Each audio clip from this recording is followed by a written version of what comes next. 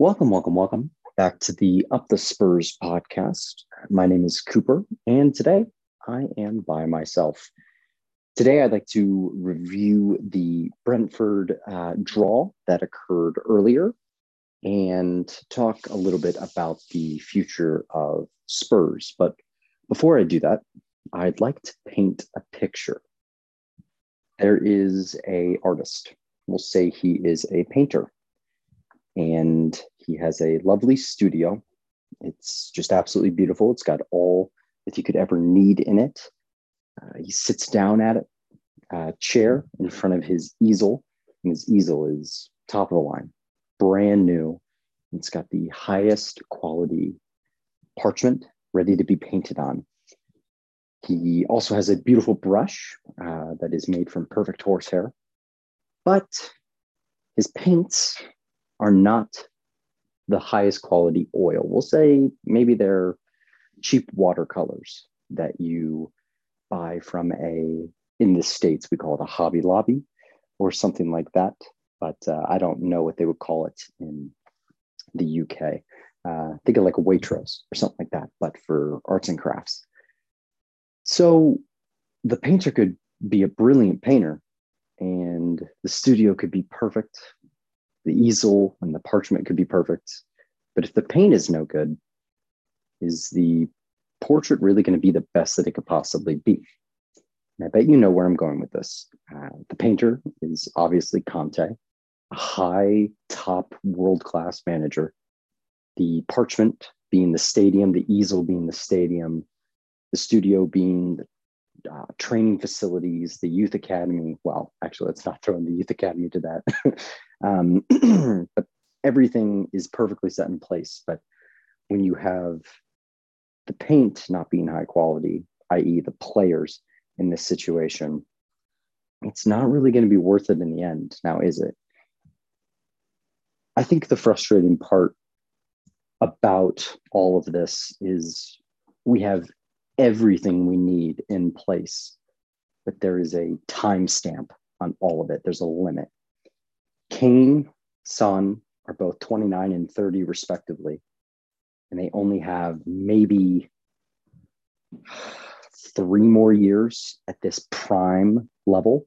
Kane, of course, I think could drop further down into midfield and be just fantastic as a creator.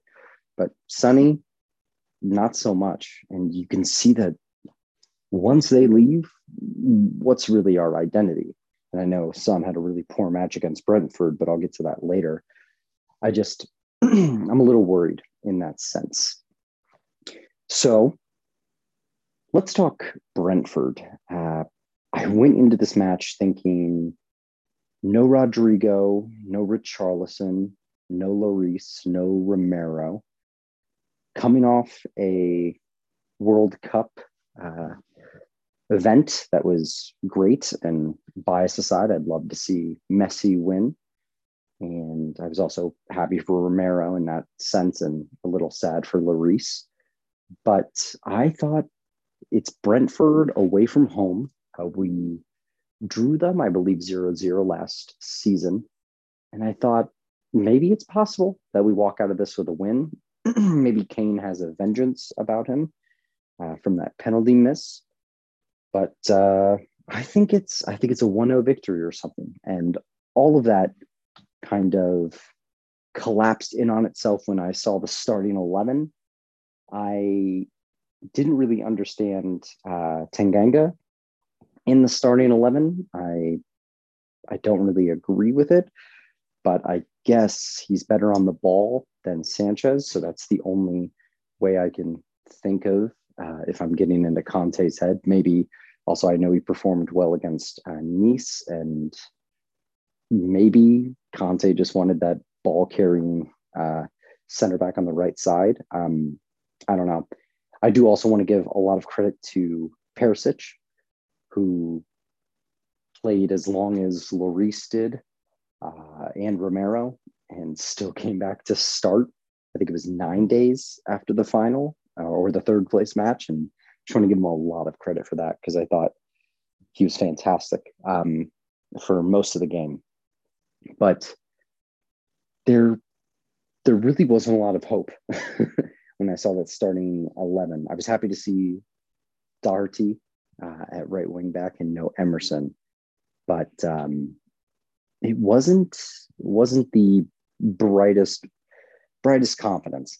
And from the get go, we were kind of put on our back foot.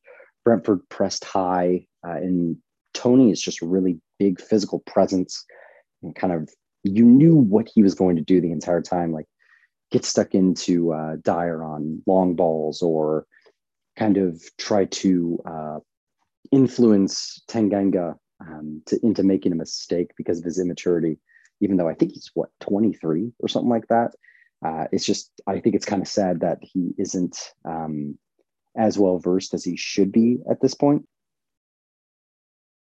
I will admit, I was happy to see Fraser Forrester get a start today because I think was this his second match he's played other than the Forest Carabao Cup match. So I was happy to see him get some minutes.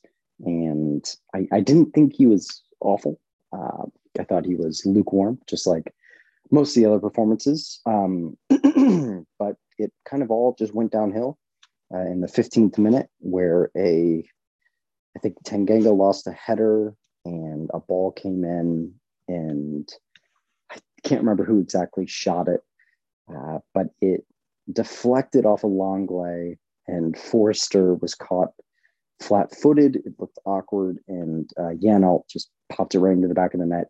And all the confidence that could have possibly occurred in the lead up to the match was thrown out immediately. And we were down 1-0 away from home to I don't want to call Brentford a hostile environment, but they were given some stick to Kane from his penalty miss in the World Cup. And it seemed like all would go downhill from there. And I don't feel like we really created many chances in the first half. It kind of went by in a flash. And before I knew it, it was second half and we were down 2-0 after a Tony goal on a corner from a really dire mistake.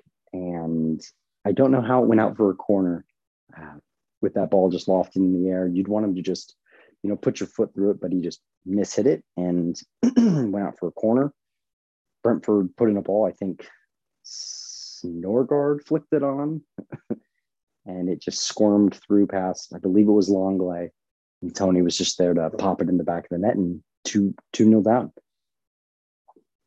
I didn't really have many words at that point.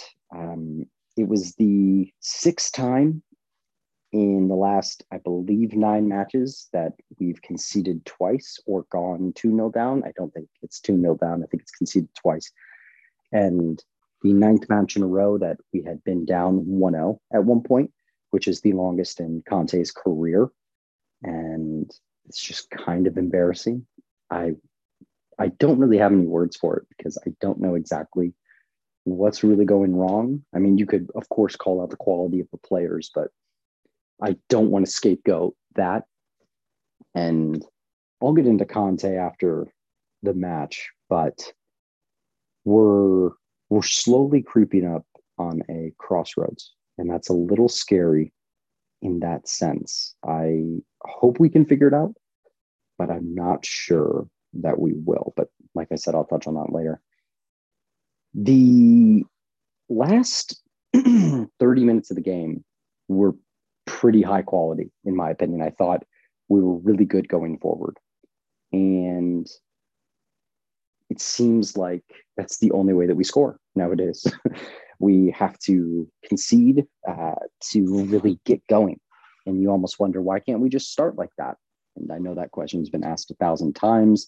I know Conte's a pragmatic manager, but I just wonder what would happen if we started on the front foot, maybe press high or just really take it to them. I know their long balls were really frustrating us, especially with the physicality of Tony, who I would like to add, how's this guy playing? He's got, 232 betting charges against us. And it's the most Spurs thing that the guy with all of these betting charges against him, who has until January to respond, scores against us.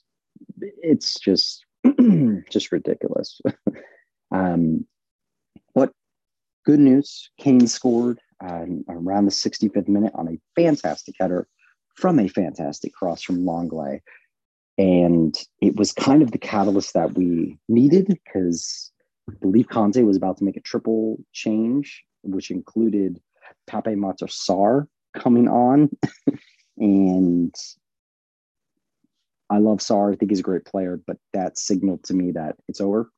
Let's pack up bags and save the legs for Villa. But that goal got us to 2-1, and it felt like we could potentially make a run for it. And we did, thanks to arguably our best player of this match, Kulusevski, and I would argue potentially of the past 12 months, Kulusevski or Bentancur have just been vital to this team. And I wonder where we would be without them.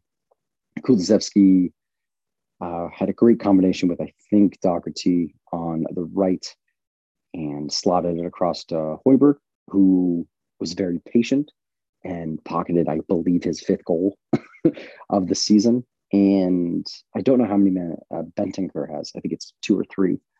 But we talked all the time last year, the year before, about goals coming from unlikely sources or sources that just really need to start stepping up, i.e. center backs, central midfielders, wing backs. And it finally started to click this season, in particular with Højbjerg, who I believe in an interview mentioned that Conte wanted him to shoot more. And we're finally starting to see that. And it's nice to reap the benefits of it. That got us to 2-2. We hit the post later on. And it kind of fizzled out as a 2-2 match. Potentially, we could have had a penalty before they scored their second on a Ben Mee potential foul on Kane. I think it was a foul. It's definitely a foul outside the box, but you know how it is with it's being inside of the box. I know people say it's a foul outside, it's a foul inside. I think Kane's also grabbing Ben Mee, so I don't know if it's necessarily a penalty. I think if the ref gives it, VAR doesn't overturn it, which is really frustrating that the referee doesn't give it and VAR doesn't overturn that. So I just know in the next week or so, a similar penalty is going to occur like that. It's going to be given probably for Arsenal or Man United or Chelsea or something like that. But that's kind of how it ended, 2-2. And it was a little relief that I felt from it finishing at 2-2, because originally I thought at 1-0, just bring it back to 1-1. Maybe we can go from there. But when it was 2-0, I thought maybe make it respectable, but we're probably going to walk away with no points. But bringing it back to 2-2, I think once again shows the determination that these players have. But it's frustrating that it never seems like we can do that from the start. Conte talked afterward. I believe a question from Ali Gold occurred. Him asking about center backs. Conte said he doesn't feel like he needs center backs now that Tanganga is back from a knee injury. And I can't imagine lining up against AC Milan in February without a new center back. It just baffles me. Longley, Dyer, and Romero. Probably that's our starting center backs. And there was a tweet earlier today saying the back six, the back five plus the goalkeeper cost a combined 20 million for Tottenham Hotspur. I will let that sit for a second. That is what championship clubs spend on defenders. It's just,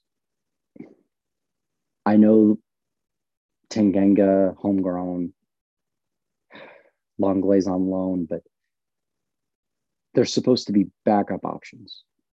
And I know if Romero's in there, it makes a difference, but you can't just have one high quality center back that you think improves all three. You need at least two, at least. And Dyer's been at this club for 8 years. He's a great player. I love him a lot, but I think it's probably best that we just part ways. I know he's getting stick from fans, and it's just, it doesn't seem like it's healthy anymore. And I I think he's a good backup option, but the best barometer that I can find for not just Eric Dyer, let's say any of the center backs that played today. So Tanganga, Dyer, Longley, Davies, and Sanchez. Do any of them start for top six teams? No, they do not. Flat out, no, they do not. Do they start for top eight? Probably not. Top 10? Maybe. Maybe Dyer gets into a team or Longley, but no. Like, I bet Dyer starts for Brentford and is a very competent player. He starts for Leeds and is a very great player for them. But Brighton, I don't think right now Dyer starts for Brighton. As bad as that sounds, I just don't. And you just wonder what the heck's happened. We we were in the Champions League final 4 years ago. What happened? I don't know. It's just really sad. It's a really sad fall. But let's focus on some positives. It's a point away from home, so we equal what we had last season. That's, I think, the only positive, along with Kane scoring, kind of maybe getting the monkey off his back from that penalty miss. And I do want to add, I know Kane has received some hate mail from fans. I won't even call them fans. We'll call them citizens of England. And I just think that's despicable. It's not on the level of the Saka, Rashford, and Sancho abuse, which was just absolutely vile and disgusting. But the amount of blood, sweat, and tears that Kane has given the country of England as the arguably greatest striker for the national team ever, to get the reception that he gets is just horrible. And I fear if he were to go to another club, maybe let's say Man U, and he were to not succeed as much, I just don't think he'll be loved like he is at Spurs. And I really fear for that, for his mental health. I don't want to be too dramatic, but you just never know. Let's talk transfers. With Conte saying that we don't need a center back, that's a little worrying. And apologies, I have a cold, so I'm trying to fight that with congestion. So if I'm clearing my throat a lot, I apologize. We don't need center backs, but I'd argue we need two high quality center backs in January. It won't happen, so I'm not getting my hopes up. There's been rumors that we've been looking at Pedro Porro from Sporting. I think he has a $45 million release clause, which immediately puts us out of the running, as embarrassing as that is, because I feel like Levy has already said he doesn't need, he won't provide funds in January, which is a little embarrassing. So I don't know. I think January is going to be a big breaking point for two reasons. One, let's look at the fixtures that we have coming up in January. So we have Aston Villa at home on the 1st, followed by Crystal Palace away. And then we have the FA Cup match at home against Portsmouth, followed by a home match, the North London Derby against Arsenal. Then we are away to City and away to Fulham. And then let's actually bleed into February. We're home to Man City, so just a 2 or 3 week gap, playing them twice. We're away to Leicester, who has picked up form. Then we are away to Milan, home to West Ham, home to Chelsea to round out February.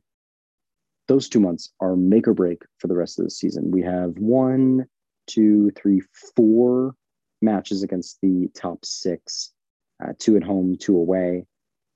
And I don't have a great feeling about it right now, especially if we do not have any reinforcements come in. It's also a breaking point for transfers. If we stand still, we're going to be left further behind Arsenal, who is flying at the top of the table. And it hurts to say, but they look great. They've played some good teams too. And I just, I don't see them really slowing down. City improving. They also already have a monster squad, so I wouldn't expect them to have anything less. Chelsea just signed Nkunku, according to Fabrizio Romano, and they are looking at Badashile from Monaco, who's a fantastic left center back, who I think could really do a job for us. They're also looking at Gvardiol. Arsenal's looking at Mudryk. And before I continue, I don't want to put in the notion that we are going to be shelling out 80 million for a player in January. That just won't happen. Kulusevski and Bentancur at the time were combined 15 or 20 million, if I count the $5 million loan for Kulusevski. And they revitalized our season last year. Will that happen again this year? I don't think so. But I think we at least need to take that chance on 2 players at least. We need another attacking option. I think we're fine on central midfielders. We need to figure out what the heck's going on with Spence, Emerson, and Doherty, who don't really start for any top 10 team in the league. We need new center backs, 2 at least, probably 3. And we're going to need a Lloris successor soon. So there's a lot of work that needs to be done. And all of it's not going to be done in January. We did some okay work in the summer. I think most of Paratici's signings have hit. Emerson being the one that really has not. But it's going to be a process. A tweet I'm reading actually just came in from Ali Gold. It says Tottenham can't keep operating in this way because it hasn't worked for 20 years now. It hasn't produced titles or silverware. It's produced 1 League Cup. And that's on Enoch. That's on Levy. That's also on us as a club, as the players that play. We haven't been good enough, but you can't blame it on just one thing. It's a whole system. We all work together for the betterment of the club. And it's just not working right now. I'm not Enoch out. I'm not Enoch in. And I think people would argue that if I'm not Enoch out, I'm Enoch in. I just think they could be doing so much more. And the time to do it was 2 years ago, 3 years ago. It's just sad that we haven't. So in January, a lot needs to be done. But here's where the main meat of the conversation comes in. Conte is running low. I think 6 months left on his contract. And Conte will not sign a new contract with Spurs unless he is properly backed. Will that happen? That's not the question. Because I think we all know the answer. Maybe. Spurs do not want to provide Conte the funds and the backing unless he is fully committed to Spurs, i.e. signing the contract. But you see where the problem occurs. That's the two-way conversation that's happening. But then we add in a third funnel to that, and that's Kane. 18 months left on his contract, turning 30 in July. Does Kane really want to be here for the rest of his career? Or does he want to head up to Man U and try and win a few League Cups, an FA Cup, potentially European silverware before his career kind of ends? And if I'm Kane, I want to win something. And can you do that at Spurs? No, I don't think you can do that right now. Yes, we have Conte. We've got a great training facility. We have great easels and rooms and painters, but we don't have the paint. And I don't know when we will have that. I guess this pod is just me venting.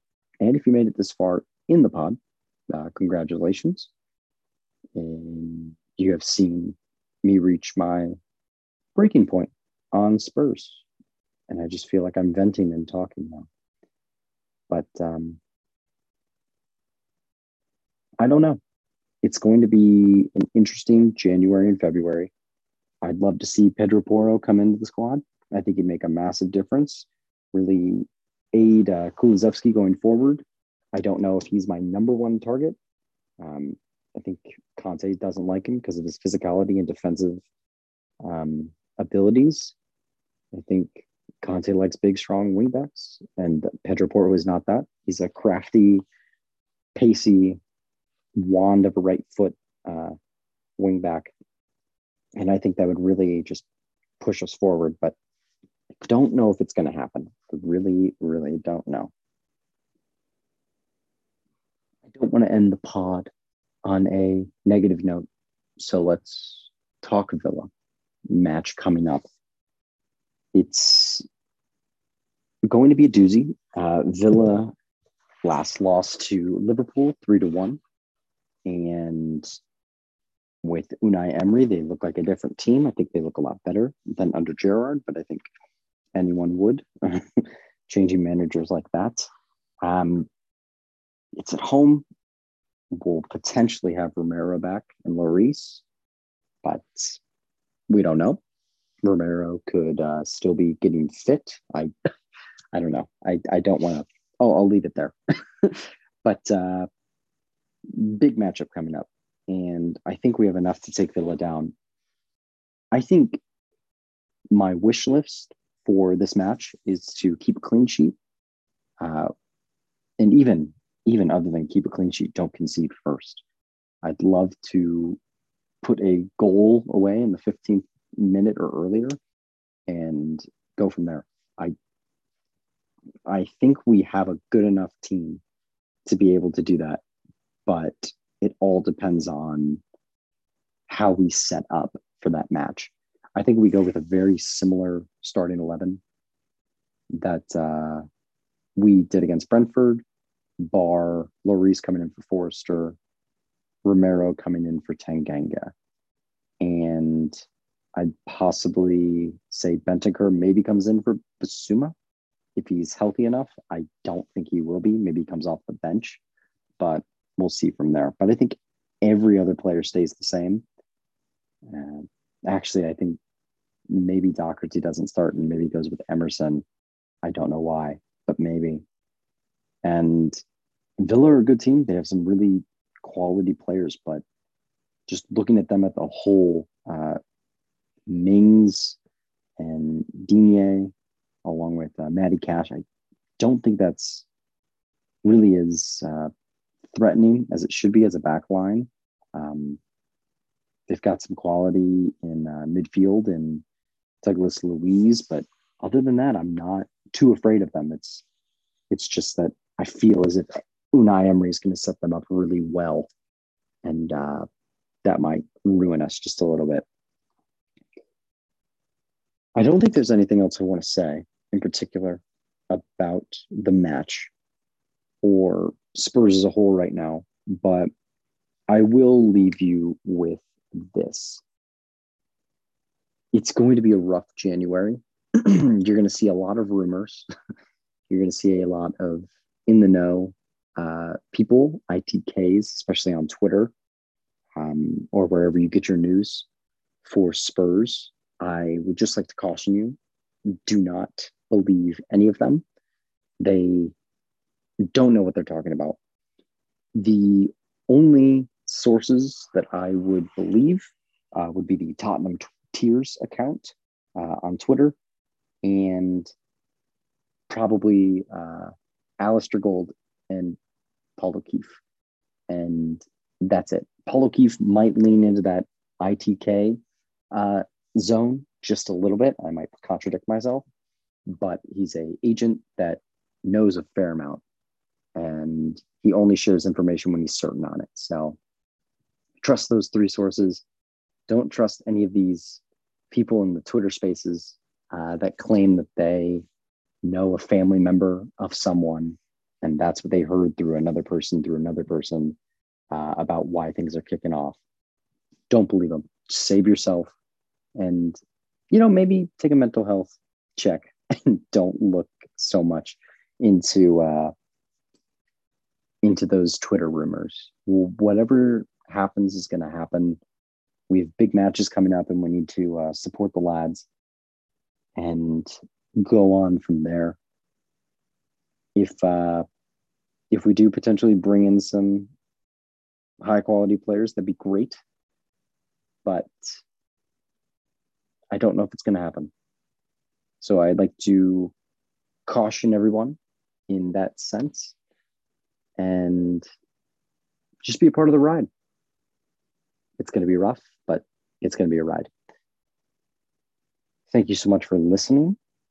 We will be back for the Villa game, potentially have a pod out on the 2nd or the 3rd. We'll see from there, but really appreciate you listening if you got this far. If not, no worries. You didn't hear this anyways. As always, up the Spurs, and I will talk to you all soon.